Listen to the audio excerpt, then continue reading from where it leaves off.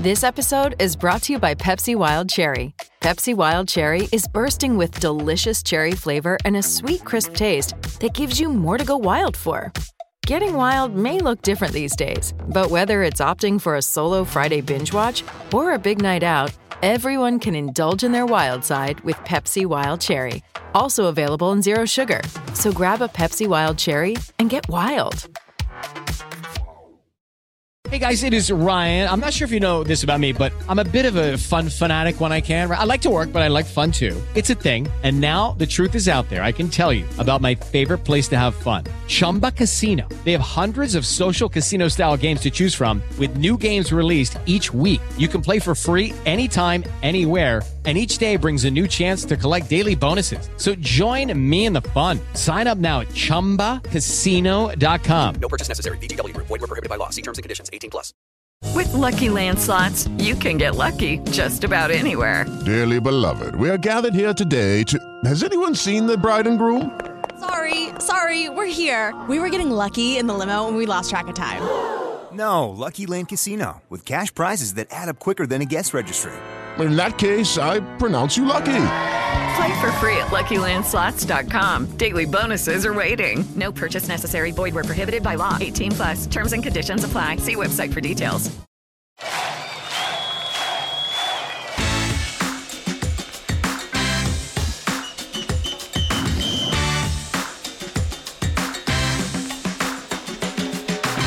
Hello and welcome to the Football Fanalytics podcast in association with 23. This is the show that combines our love of football and very average Sunday League playing experiences with our knowledge of football statistics and data analytics. We have a pre-season special for you today, including a very exciting guest. My name is Ryan Bailey, and joining me for the first time in what feels like a very long time actually, it's Mark Carey. Mark, how are you doing? Good, thank you, mate. Yeah, it's been a little while. I think it's been an intentional little summer break for us, at least from a podcast perspective. But yes, I think it's fair to say that there was a lot of podcasts going on over the summer, obviously covering the Euros, and we thought it's a space that we didn't want to get involved in too much because we have quite a niche topic in our podcast. So we thought we'd wait, have a little summer break, and now we're back to it. And here we are. You've also been a very busy man because I imagine the Euros was absolutely hectic from a football writing point of view. Well, there is that as well. I was maybe trying to be a little bit modest and say that we just leave others to it. But also, yeah, for everyone involved in football and otherwise, it was a busy summer of watching or reporting on the Euros. What a Euros it was, by the way. Fantastic tournament. Yeah. But yeah, no, it was a busy one. So I think that it was, rather than just, do an episode for episode's sake, I thought we'd wait, hold up, and you've been very busy as well, so that we can have good content rather than just, throwing out content for the sake of it. So now looking forward to getting back to it. Well, I'm glad we are, to be honest, because I've been having Fanalytics withdrawal symptoms. So now that we're here, we've got lots to talk about. It's the only reason that I talk to you, Ryan. Yeah, well, obviously, and also now, obviously, the new season's coming up, which is very exciting. We are currently in the pre-season period, which I guess links me into telling the listeners what our episode is about today, Mark. We've got something that we haven't done before, really. It's something of a pre-season special, isn't it, coming up? So why don't you tell the listeners a little bit about what we're talking about today? Yeah, it's a really in-depth one, this one.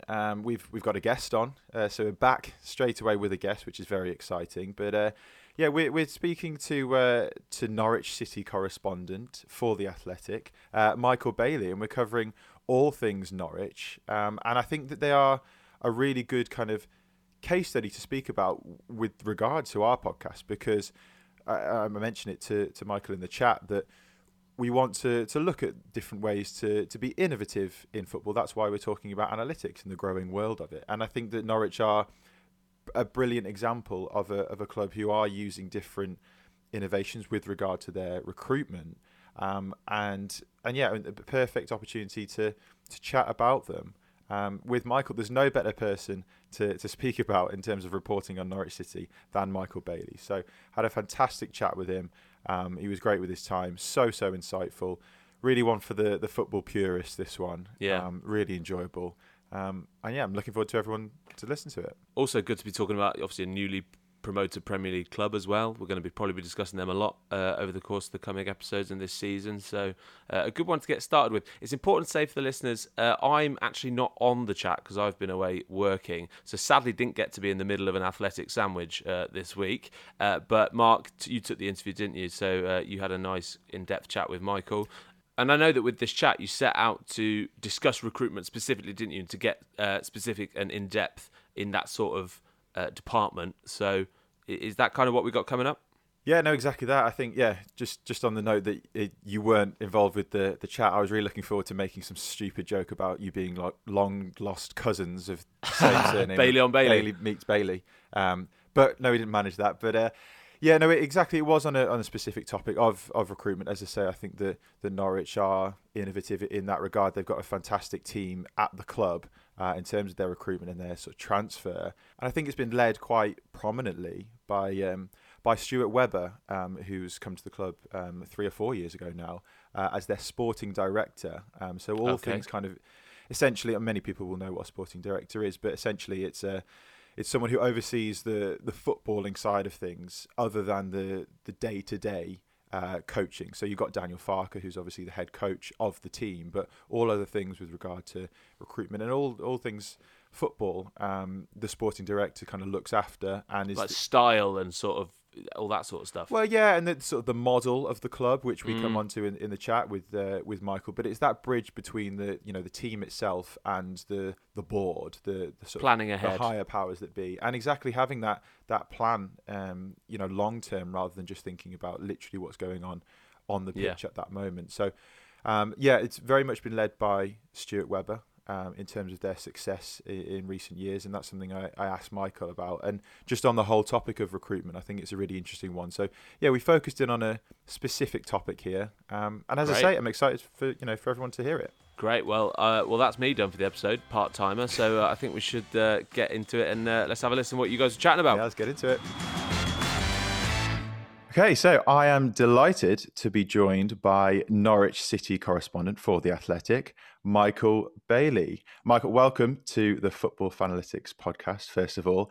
How are you, first of all, and have you managed to have a bit of a break between the end of last season and ahead of the coming season, which the pre-season has already started, I suppose? Have you managed to have a bit of a break? Hello, Mark. Yeah, thanks for asking me on. A little bit of a break. I think the Euros kind of overtook a little bit as well. And long story short, my wife is a primary school teacher, so I have to wait for the school year to break up. So generally, my breaks tend to happen in pre-season, whether I can help it or not, just so that we can all get away together. But so I've got a couple of weeks coming off, but I'll squeeze it in before the season starts, which I think is quite important, because whether it's the Premier League or the Championship, it's generally relentless, and it's not much quieter in the summer. It's just a sort of a different busy, really. Yeah, no, absolutely, and things are changing so fast with recruitment. It's going to be key to what we're going to be talking about today in terms of incoming and outgoings of summer signings. So it's such a moving conveyor belt all the time that any time off is. Sometimes you miss certain things, so I'm sure that even when you have some time off, hopefully you'll be able to relax and there won't be too much changing. But yeah, I mean, I've already kind of touched upon what we want to speak about across this whole sort of episode, and I guess a key part of our podcast is to discuss kind of new and innovative concepts and things that help to bring new insights into football. And obviously within our podcast, we focus largely on data analytics and analysis more generally. But I think that Norwich are a really interesting case study in that regard in terms of the innovation side of it, because they are such a well-run club. I think that's fair to say, all things considered. And they do, punch above their weight when you sort of think about it more broadly. And they have a really good model running through the club. And I kind of want to maybe pick your brains on what everyone kind of means by the word model. But yeah, one of the key things I want to focus on is this, approach to recruitment more broadly. And we can come on to the new signings, which together we have outlined through The Athletic, some of the new signings. But, I think it's 2017 that the sporting director, Stuart Webber, came to the club. And I kind of want to just get your thoughts on how much that success in recent years, of course, we know that they been up and down in the Premier League and the Championship, how much the success more broadly in the running of the club has been down to Stuart Webber? Yeah, I think he's been fundamental to it, because he is the difference from what had gone before. Really, the board hasn't changed a lot. They are custodians that very much trust, probably to their own fault and detriment sometimes, really trust whoever is running the club.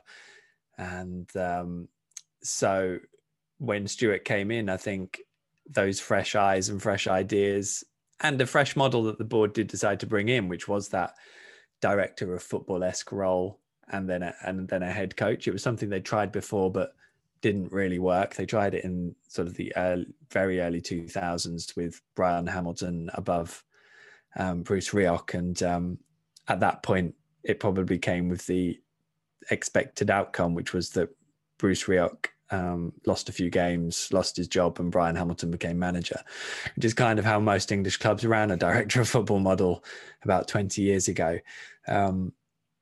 So this, I think they were committed to bringing this in, and they gave the thing Stuart Webber has got here is carte blanche, really. He mentioned it as soon as he arrived, that he was like, I literally can do whatever I want here. I can really shape this club the way I see and believe a football club should be run. And so he's been allowed to do that, and he's carried it out extremely well. I think so much of what has changed does filter down from what he has done, whether that's been enabling people to do it or his own leadership.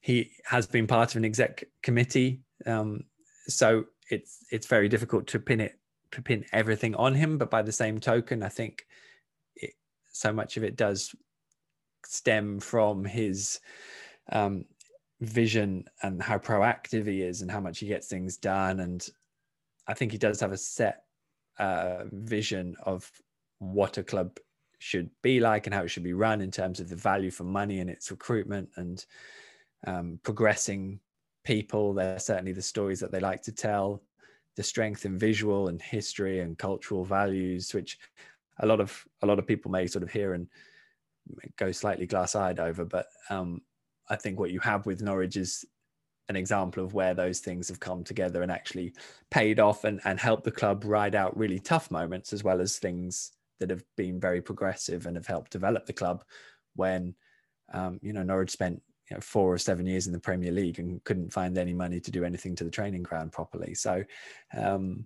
it's been a really fascinating time to follow the club. Really interesting in terms of what's been achieved and I guess what they're still trying to do. Yeah, that's super interesting, and there's so many things to kind of unpick from what you said there. I think it's really interesting. I was listening to a podcast that Stuart Webber was on, the High Performance podcast, where he said about his previous role at Huddersfield, where they almost lacked that ambition, even though they were progressing. That he wanted to change the way that the team ate, and they were saying, well, they still get fed, so what's the problem? And it seems that he is given that autonomy to really progress things at Norwich, where however much success they want to have, he's there to support it. I think that the interesting thing you said about the training ground and that long-term approach is something I kind of want to pick up on, because I think that was another thing that he said in terms of it being an infinite game, football, and you can think short-term, and if you want success, you can go and buy within your means the best striker that you possibly can. But if you've got to think of the long-term, why not invest some of the money into the training ground, into more of the long-term infrastructure and foundations? Have you seen that kind of change for as long as you've been reporting with Norwich, of that move more to the infrastructure more so than necessarily what's there on the pitch? As you say, things can change in results, but the more of the underlying consistency behind it. Yeah, definitely. I mean, I think people who are sort of outsiders, maybe looking at Norwich, don't always fully appreciate how big the club is and how important it is to the area, and also how progressive it is in a lot of ways. So I think that the fact that Stuart found the ambition here that he didn't find at Huddersfield, where there are however many clubs in the same sort of space, and Huddersfield kind of know what they are, and it's a bit like, well, what more do you want, really? That's very different here. I think it's understated, and I don't think people appreciate it when when they're slightly detached, which is also fair enough. I think in the past, finances and money and budgets have always been an issue at Norwich, so there's nothing new there.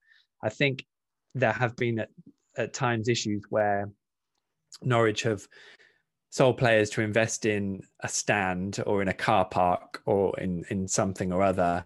And that's been a criticism, really. Back in the 90s when, Norwich were flying, they would cash in on players, and I don't know how well run the club was, but some of the money would go on infrastructure and the new training ground. And that would be a criticism because it came at the expense of the football team. So I think what you've got at the moment is a really clear recruitment model with the playing staff.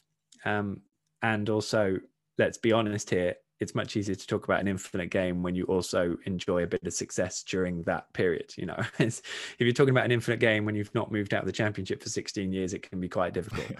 So I think Norwich, as well as they've managed that success has brought them goodwill and time too.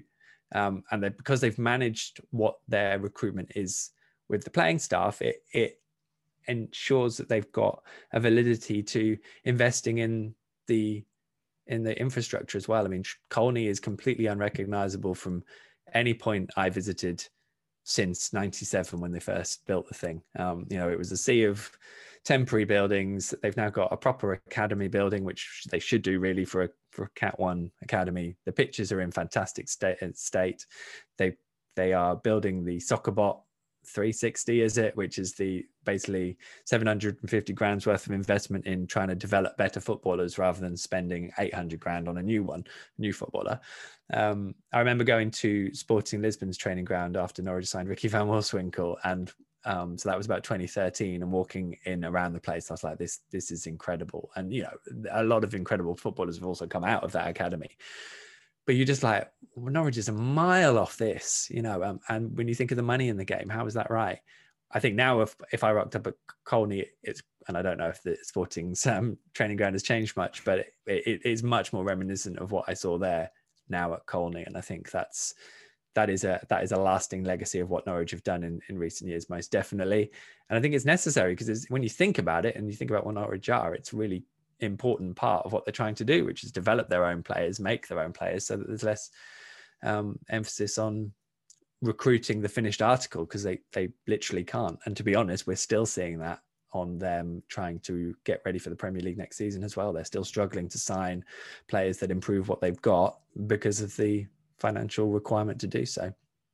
Yeah, true. And yeah, I do want to come on to that in terms of the GBE laws of everything with Brexit, of influencing how Norwich kind of had, or still, I suppose, have an edge on others in the markets that they recruit in and the leagues that they recruit in. But yeah, you're right in that it's easy to justify that way of working as well when you are doing well, and success being, okay, yes, they did get relegated a couple of seasons ago, now obviously going back up to the Premier League. But maybe you'd know better than me in terms of parachute payments, they might be in a better financial position at the moment than compared to if they were struggling towards the bottom of the Championship, which they had done in not so long ago, I suppose. But I mentioned it at the start, you touched upon it in terms of that model. Part of I think Stuart Webber says sometimes it's part of our model, from a few things that I've read. In more general sense as a club, but also I guess from that recruitment perspective, is it easy to define exactly what that model is? I know you kind of touched upon it there in terms of maybe not buying the finished article, but maybe buying players who have so much potential. They might have some really good resale value. They are quite young. Is it easy to put your finger on exactly what the Norwich City model is? Mm-hmm. Yeah, I think if you nail it just down to recruitment. By the way, we could have a completely separate podcast about parachute payments, but I don't think we should get stuck into that one now.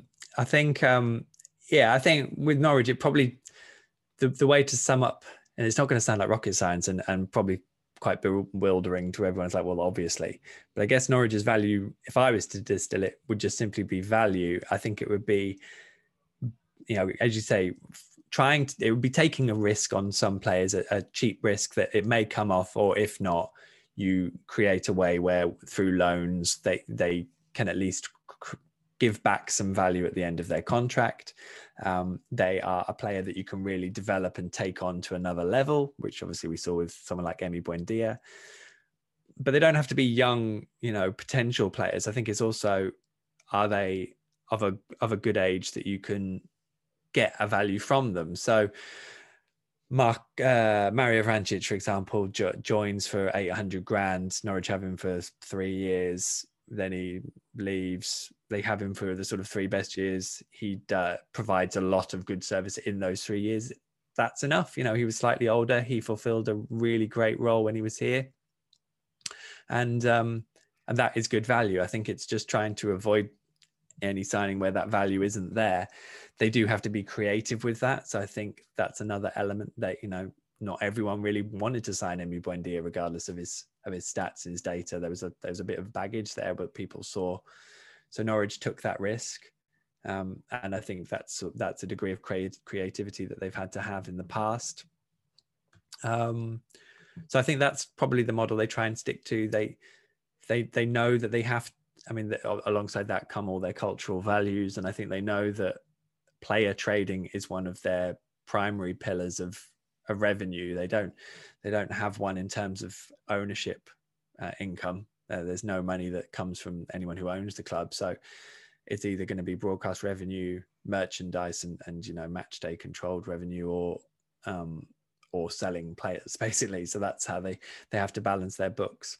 So I think that also plays a part in how they run the academy, and they know that not every player they sign is going to make it at Norwich City, but they are desperate to find players that will, because it ultimately will save them money in the long run. And that's probably part of that value that they look for. And, it is different to someone like Brentford, who have a very strong data model where they're involved in their recruitment. They have other clubs that they can use as their network, as I think we've seen this week. And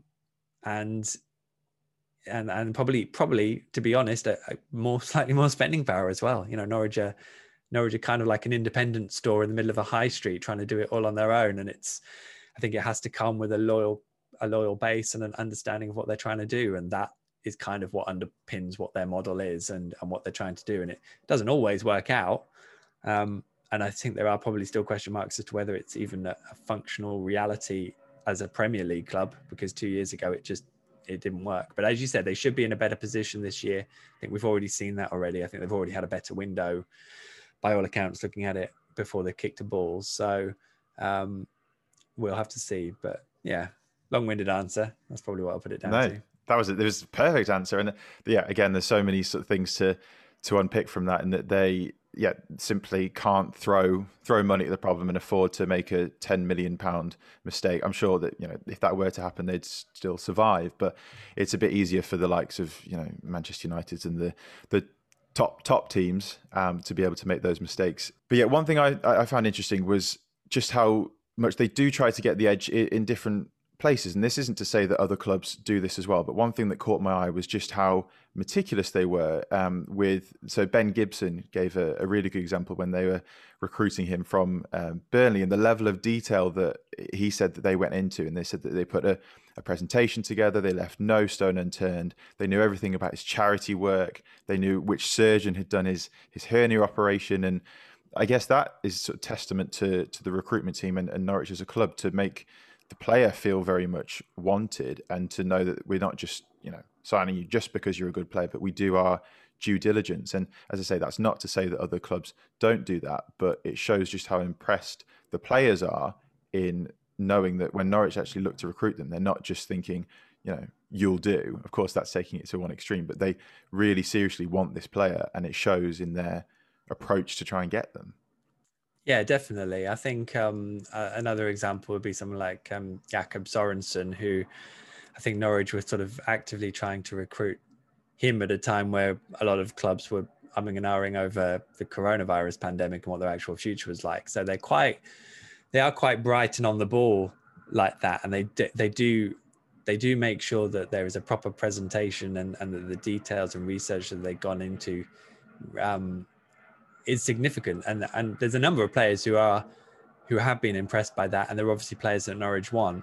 I mean, it's not always a deciding factor, because there are plenty of times where Norwich have done that and the player has still gone, nah, you know what, I don't want to do it, or there's a bigger offer and a better club. And some of their targets have been pretty ambitious, and ultimately if you stick a big presentation in front of them with all the details in, that's great, but it doesn't necessarily usurp the size of the contract or the opportunity that they've got in front of him. So I think you have to be realistic with it as well. But I think it does probably does tap into the model and the value elements as well, because partly what you're doing by that is showing that you know how they're going to fit in. You know that they're the right fit for the club, which I think with someone like Ben Gibson is so obvious. I mean, I feel like I underestimated who he was and what he did completely when I first heard Norwich being linked with him. And I'm so hugely impressed by what he is. And, you know, it's credit to Norwich that regardless of just looking at a spreadsheet and working out what someone will do, they'd gone to the depths and trouble to figure that out for themselves before anyone else knew, including Ben himself. And I think now Ben would be like, oh yeah, thank you for knowing that this would be a great move for me. So I think it's definitely that attention to detail that I remember Kieran Scott telling me it's kind of smart recruitment in how you do it. It's not necessarily data driven. It's a lot of different things that come into it and come together. And I think they've led that really successfully. Yeah. I did want to give a shout out to the article that you wrote on that. So Kieran Scott being Norwich's head of recruitment, and we'll put a link in the bio to the fantastic piece that you wrote all about Kieran Scott on The Athletic. I'm okay to plug The Athletic in terms of I've got a vested interest myself as well, but you work for The Athletic as well, so I can plug your stuff. Let's declare that. Yeah. Yeah. But it's really interesting. Yeah, on the recruitment side of it, as you say, you touched upon the data side of it. They do use data, but as you say, they also use, as many of the tools as they can as possible. They use a lot of video scouting. They use a lot of data where possible. I think is it Mariella Nizataki, I believe. Yeah. Sorry if I've butchered her surname there, but she's the lead technical and intelligence scout, and she's been at Norwich, I believe, for quite some time. There's also Lee Dunn, I believe, who's the head of performance and recruitment analysis. So they have there's multiple people within that team who really come at it from all angles, I suppose. As you say, sometimes it takes a bit of the human element to know what sort of person they are.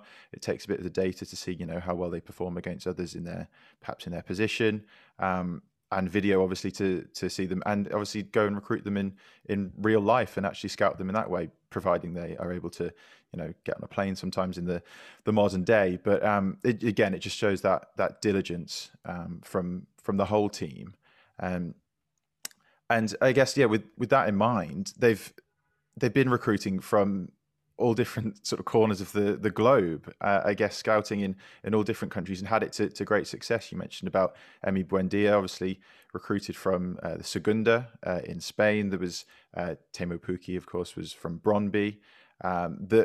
Is that key to their model as well? I guess I alluded to it before, but how much Brexit has maybe hampered them a little bit in that was something of their edge. They were able to go to these different corners of the globe, find these different leagues that had, sometimes hidden gems. And now, simply because of I won't go into the whole GBE laws, but the Brexit being that certain players have to have a certain number of points in order to move to the United Kingdom now, that might would that affect Norwich's recruitment a little bit, that the edge that they had maybe is a little bit blunted, shall we say? Yeah, I think they're okay at the moment, being preparing for a Premier League season. I think if relegation comes along, I think they're probably okay too. But I think there are some clear concerns in the long term over what that knocks out, because Norwich couldn't sign Emi Buendia is the point. Norwich couldn't have signed Teemu Pukki. And again, you think about what those two have delivered for Norwich City and the value. It does kind of question the whole point of those level of restrictions. I think the EFL is going to look very different over the coming 10 years, and probably not for the better in terms of the quality of the product. And that is going to be an issue for Norwich. I mean, I hear a lot of the names that they've been linked with this summer, and you can still already see that kind of influence to a degree. And I think that would get worse if they did have to spend a prolonged time in the Championship, just because of the limitation of who you can sign. You know, you really are stuck, to be honest, in terms of bringing in players from an equivalent level abroad. So it's really difficult, and it's worth, you know, flagging up Chris Jones, who was at Norwich in the recruitment team, and Tom Reeves as well, who's still there. I mean, they're the ones who have kind of found little details that's maybe opened the door to signings that have come off. And I think, again, that's played a big role in that. And, you know, those guys are going to have to work so much harder in a much smaller pool, really. And I guess that emphasizes that getting those moves right and making sure they're the right people probably becomes even more important. But ultimately, you just probably have to be less, well, you can't be as creative. You can't be as good at the job. The pool's going to be smaller. So it's going to be very hard to really do anything other than what other people are doing. And it's going to come down to maybe a decision or someone's personality or a judgment call. And that's a shame, really. I do wonder if there are people in this country involved in scouting who might just be like, well, these restrictions are a bit pants. Well, I'd rather go and work somewhere where I can have a free for all, and you know, that might come up. But I think it does. I think at the moment Norwich are okay because of the situation they're in. But I think there'll already be some teams in the EFL that are you know, questioning how they're actually going to get around this. And as I said, I think it will come across as a sort of an issue and a degradation in the quality, I suppose, of the product further down the English football pyramid. Or academies will work harder and we'll have a better quality of homegrown player resulting from that production line. So maybe that's the positive line to pick up on, is that there will be more opportunities for players here. And if they have, you know, the required standard, then hopefully that won't cause as much of an issue. But we'll have to see how it all pans out. Yeah, that's true. It will be an interesting one to monitor over the next few years. But I think either way, as you say, providing not that next season is the be all and end all for Norwich, but they are in a strong position to, you know, they've got a good academy structure. They've got, you know, a good structure in place. They recruit well already, that it's maybe not so much them that you need to worry about. But as you say, there's filtering down the football pyramid. It does seem to be more of an issue. And, you know, people are, the likes of Brighton, I know, have looked more in South America, and many clubs looking more in South America. So there's other markets that open up. But as you say, it just requires maybe clubs to be a little bit more creative, however that may be. But that's not an issue for Norwich, because they've already been very creative in their recruitment and their strategy, as we've covered.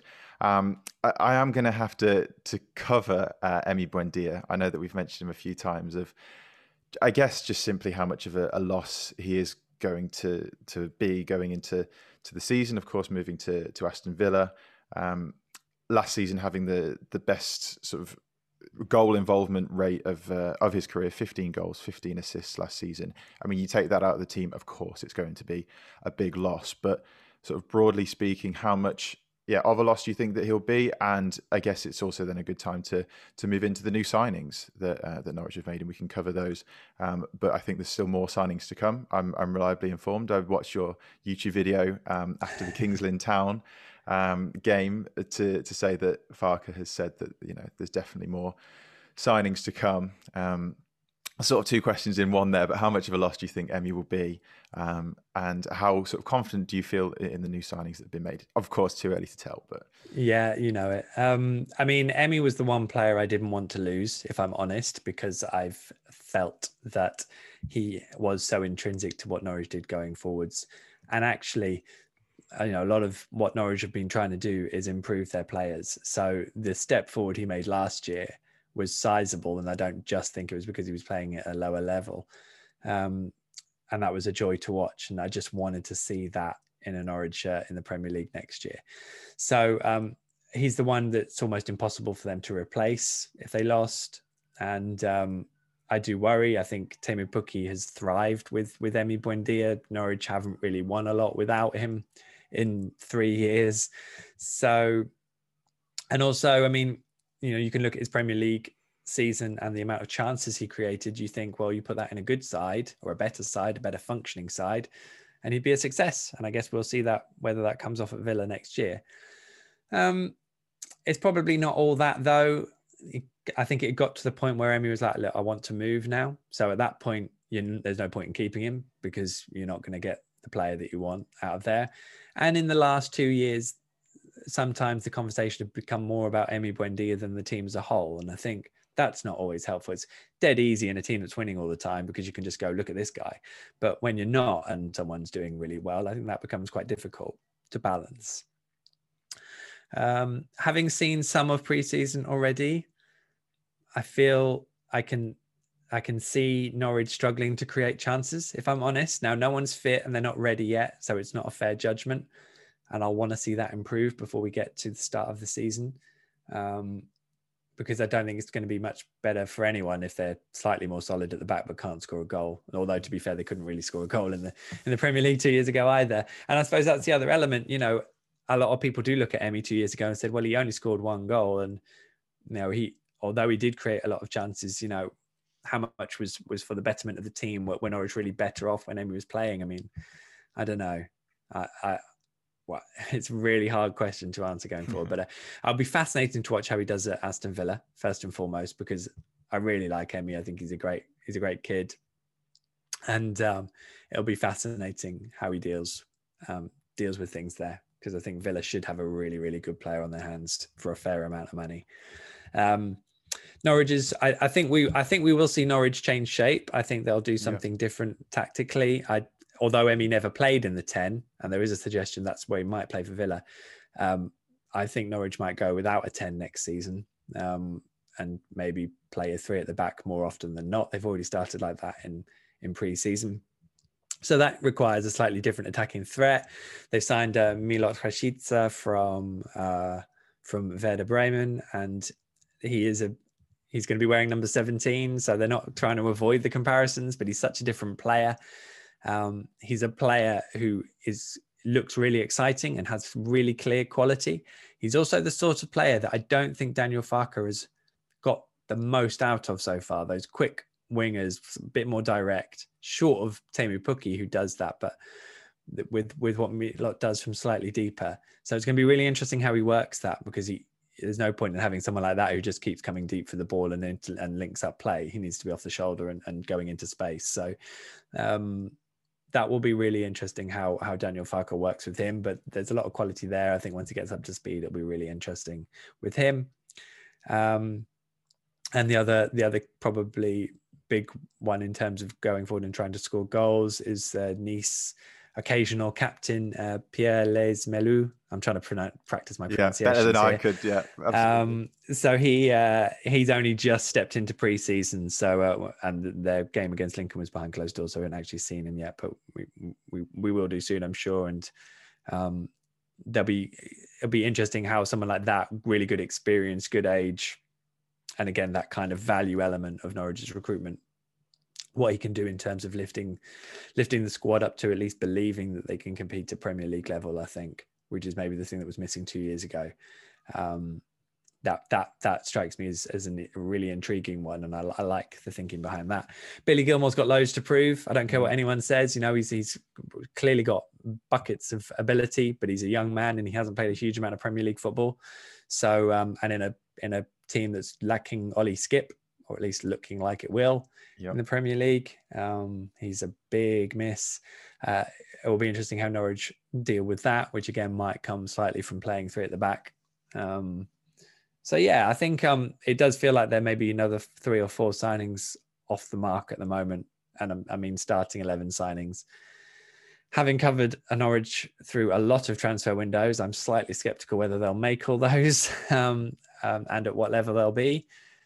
But we will see. I think there's quite a lot riding on the coming rest of the window, I have to be honest. But losing Emi is a blow. We'll see if the others can step up. Yeah, absolutely. And just quickly on Skip, I don't know whether I'm completely putting you on the spot or if you're not at liberty to say, but is it under the idea that see how his pre-season goes back at Tottenham before then reassessing his future? Because is the door slightly ajar that if not Norwich, then he could still go out on loan somewhere else? And I'm sure Norwich fans and Norwich themselves would jump at the chance of having him back because he did so well last season. He was fantastic. Is there still a glimmer of hope there, or is Billy Gilmore kind of superseded that, where bringing him in is the replacement? No, I think Norwich would see the two of them together. And from a Norwich point of view, if Ollie Skip was put up and available for loan, they would grab him, even if it was late in the window. Mm-hmm. And Daniel Farke loves him, and I think it would actually, for Ollie, I think it would be a great move, because I think getting that exposure to the Premier League will help him get ready for a bigger challenge at a better club. Let's be honest. So that's how that things are from this end. It does seem pretty unlikely. From what I can tell, I think I'm pretty sure Ollie wants to give it a go at Spurs. I would imagine Nuno would. It strikes me as a bit of a no-brainer for him to play Ollie, because that's a win for him over with the fans, and probably with everyone at Tottenham. Like, look at me playing the academy, an academy graduate, and a very good one, it must be said. So a pre-season will come around quickly, and also Norwich don't probably want to be doing their business really late, ideally.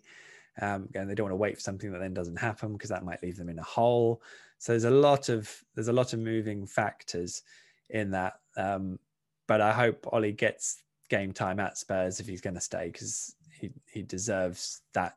He deserves a chance really to show himself at Premier League level. And he moved to Norwich because he wanted that game time. So I imagine he's pretty hungry for that as well. So I think for me, it seems quite unlikely that he will end up at Norwich now, I must admit, which will be a shame. But I look forward to seeing how he does as well, because I thought he looked a terrific talent last year. It's really hard to underplay the impact he had on a really tricky position for Norwich in recent years. I thought he was stupendous. Yeah.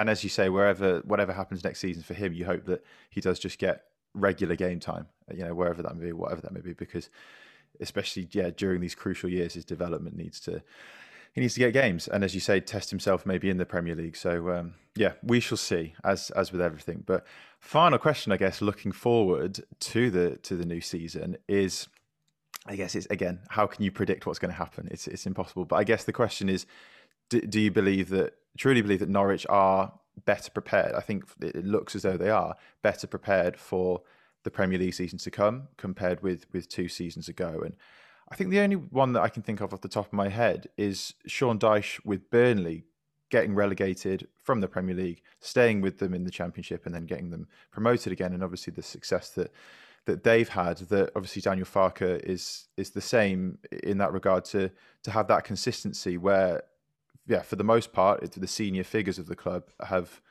been there throughout. So it's not trying this for the first time in a few years. Do you think they are better prepared? It's so hard to predict what's going to happen, but how do you feel the season might pan out? Of course, the new signings and more signings to come might factor into that, your answer, but maybe gut feel, how do you feel that it's going to happen next season? Yeah, I think, I have a mantra in life: if you do something more than once, you will be better at it. So I'm convinced that the fact that a lot of the guys have done it once will mean that they are better second time around at it. Whether it goes any better is a different answer, but at least they should be better at it. I think, probably 2 points to make about 2 years ago. One, the injuries at centre-back were a disaster zone, and to the point where, they had 2 central midfielders playing there for some games. And actually, that was still over one of their better periods of the season. They just about rode that out. But I think that was an issue in terms of their preparations. It did actually mean that Daniel Farke probably didn't have the same kind of tactical freedom that he might have wanted, such as playing 3 at the back. And so I think he would have wanted to have done that 2 years ago and didn't really have the chance because he didn't have 3 centre-backs, so couldn't. Also, I have to be honest, I don't think they were as bad as 21 points last season. Absolutely. And I think losing all 10 games at the end after Project Restart and scoring 1 goal is an abomination, and they shouldn't have really been that far off it. But that's been and gone, really, and no one's allowed to say it, obviously. So I think the window has already gone better, because rather than having the same set group and just seeing if they'll adjust with maybe a couple to sort of bolt onto the squad and hoping that fills out some gaps. They are doing a lot of what Burnley have done. They've looked at the fact that Burnley were the last team to go up, go down, go up again with the same manager, and then survive and stay. So they want that tight squad. They only want, probably a really small group of 20 players that are really involved, and they know that there's pressure on the conditioning staff to keep as many people fit as possible. Pretty much everyone is fit at the moment. So that kind of needs to carry on through pre-season. I think you can already see from pre-season that they are going to do things slightly different tactically. And I think if they can mix that up, then they can maybe bring the good elements of what they had, but with something more solid that they had in both the championship last year, but also that a degree of tactical flexibility can bring them as well. And I think just be more astute that you can't just rock up with a formation and then maybe make the same tweak every time and not really adapt what you're doing. The Premier League is not really about, we've lost a game, let's see if we can win the next one. It's literally like, right, we have to do this for this game, this for that game, that for that game. You have to kind of pick and choose your games to a degree, and just treat them differently. If you beat Manchester City at home, it's not going to keep you up. So, I mean, it's all obvious stuff, but it did feel like it was things that needed to be learnt 2 years ago. So there's all that. But I'll be honest, then in the back of my mind, I've got, Teemu Pukki had a difficult Euros. He is kind of still their frontline striker unless they bring someone else in. Adam Eder is a great talent, but hugely untested. And they're going to do it all without Ollie Skip and Emi Buendia in two crucial roles that kind of got them there. So there is still unknowns in what they've got to play with and who they still need to bring in. I think what they do need this year that they probably didn't get 2 years ago is three teams in more of a muddle. I think the bottom end of the Premier League 2 years ago was kind of pretty sorted, and I think there was a lot of security around. This year, I think it's harder to say. There are a few uncertainties. There's some manager changes. There's maybe some clubs. And all Norwich really need are three teams who have either got a bit complacent, they're not doing their job well enough, or they're just not quite reading the situation right. And hopefully Norwich can be in a good enough position to take them on.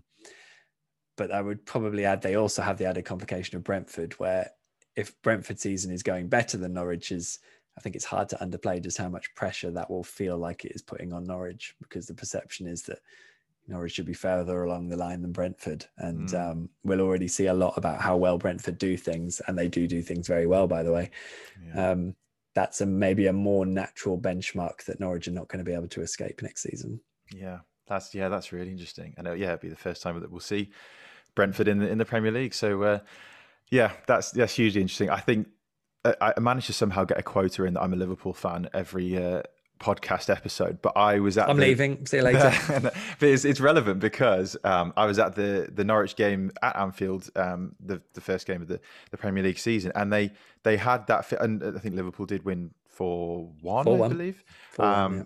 And it felt that air of, you see Match of the Day later that night, and you get the feel of them saying, they carry on playing like that, they'll be fine. That sort of phrase. And it did feel like that because they did, although I think at the time they were maybe 3-0 down, they did go toe-to-toe with Liverpool and played some great football. And that's I guess, Norwich in a nutshell, that they do and will continue to play good football. But I think if they continue to adapt a little bit more to game, as you say, then, hopefully in the coming season they'll at least be a little bit higher up. And as you say, as long as, I guess, would Norwich fans maybe take, 17th at this stage and build? I don't know, but either way, certainly from my perspective, wish them the best of luck for the coming season, and wish you the best of luck for covering them in the coming season as well. Hopefully it'll be a good ride either way. But I've taken too much of your time already, so I just want to say thank you so much for your time. It's always great to chat. Before we go, always just make sure people know where they can find you. So where can people find you, Michael? Well, I mean, if you search Michael Bailey in most social media platforms, you'll see some degree of content. I'm there. Michael J. Bailey is the Twitter handle, and I'm sure if you search my name at theathletic.co.uk or .com, then I'm the Norwich City writer there, and you'll see loads of my stuff on there too. Awesome. Thank you, Michael. And yeah, for anyone who hasn't already subscribed to The Athletic, I shouldn't plug it again. But honestly, Michael's stuff is fantastic, and it's a joy to collaborate sometimes with you, Michael. So thank you again. Very much a pleasure to chat with you. And yeah, thank you for your time. You're welcome. Well, there you go. What a lovely man Michael Bailey was, Mark, by the sounds of it. Great chat, that. I enjoyed it. Did you? Oh, absolutely enjoyed it. Yeah, I mean, there's no question how nice Michael is. Very kind with his time, and it's always great to chat to him at work. Now that I can say that he's a colleague as well, which is great to say. But and as I mentioned at the start, there's no better person to speak to if you want to speak to anyone reporting on Norwich City. So very lucky to have him on the podcast. So insightful, really in depth. And as I said at the start, really one for the football purists. So I hope that everyone enjoyed listening to it as much as I enjoyed chatting to him. Absolutely. That man really knows his Norwich, doesn't he? Which sounds like a really stupid thing to say. But obviously, as a correspondent, you'd hope he would. But I was just sort of really impressed with how much he clearly immerses himself within the club and everything that's going on all the time. You must have to really bed in, mustn't you, as a writer? But also, I bet if you sort of picked out a result from like 10 years ago, he'd be able to tell you who scored, what minute it was. You know, it was very, very, very in depth. I liked it. I mean, you'll have to ask him if you want to quiz him on a certain scoreline. Give me his number, and I'll text him, and I'll try and send him some random facts for next time and see how many he comes back with. Correct. Okay. Well, yeah. Only he will know whether he can do that. So I don't want to set him up for that. But I think he made a good point within the chat that it's not any disrespect to Norwich, but it's almost that people perhaps undervalue or underestimate just how big football is in Norfolk and in Norwich, because it is its own sort of. It's a very, very kind of football city, football area, but it's not like other cities where it's Liverpool and Everton, it's Manchester City and Manchester United, where it's there's more than one club. It's a one club area. So maybe because people don't necessarily go to the area quite as often, they might underestimate just how much it is a very, very involved football city. And as Michael said, that's the case for where he is, and absolutely knows everything about everything to do with Norwich. Yeah, and a very well-run club as well, by the sounds of it, because not every team can go and buy a Jadon Sancho for 73 million whenever they want, can they? So the fact that they sort of have to really get their recruitment right and be innovative in the way that they approach it is, it was very interesting to hear sort of how that works and how they do it. So yeah, top stuff. Thank you. Yeah, no, they're on the right track, absolutely. And I think, as I mentioned, it's going to be a little bit more difficult with regard to the Brexit rules of maybe not shopping in as many markets or leagues. But the whole point is that their model of the club and the way that they approach things is with innovation. And no matter what is thrown at them, I'm sure they'll continue to be innovative in that market. So really interesting one. Hopefully that everyone agrees. I certainly enjoyed it. Hope everyone else did. Absolutely. Well, Mark, I, for one, am very happy to be back. The Football Fanalytics podcast is back. And for the listeners now, we're hoping to continue and bring you more episodes in the coming weeks. We've got some exciting stuff coming up, hopefully. I think because it's pre-season, it would only be right to do another fantasy football Premier League picks. So I think that Mark will obviously be picking well thought out players. I'll be just sticking random names in my team. You're going to put Sancho in, aren't you? I know you're going to put Jadon Sancho 100%. And I'm probably going to try and put Varane in and anyone else who comes along in the next couple of weeks. So whoever's there. We wanted to do an episode on scanning, didn't we, Mark? Which I think will be quite exciting, one to look into in the next couple of weeks. Yeah, that was another one which I tend to text you at midnight and say, what about this idea? So it's definitely one for the list. I just think it could be a really good one. Obviously, we'll go into more depth in the episode, but a really good one to discuss as much as the science of scanning, the art of scanning, and making sure that you've got a picture of what the pitch looks like and how it can be played to your advantage. So yeah, look out for that one coming up soon. Absolutely, and we'll be cracking open the Fanalytics mail again. We're going to look at all the DMs and emails that you've all so kindly sent us, and we'll be sort of picking out some topics to explore from the listeners as well as hopefully bringing you a few guests along the way. So yes, we're back. We're going to be on a roll again, and we're looking forward to bringing you some more episodes. But in the meantime, Mark, I feel like we should tell people where they can find us, because they may well have forgotten. They may well have forgotten. Right? They may well have forgotten. So Listeners, you can get in touch with us on social media. We are on Twitter, we're on Instagram @Fanalyticspod. You can also email us. We are fanalytics.pod@gmail.com. Please do get in touch. Tell us if you enjoyed this episode. Send your ideas our way. We just love hearing from you. We love feedback. We love all the rest of it. So please do get in touch. And in the meantime, have a great week and we'll see you next time.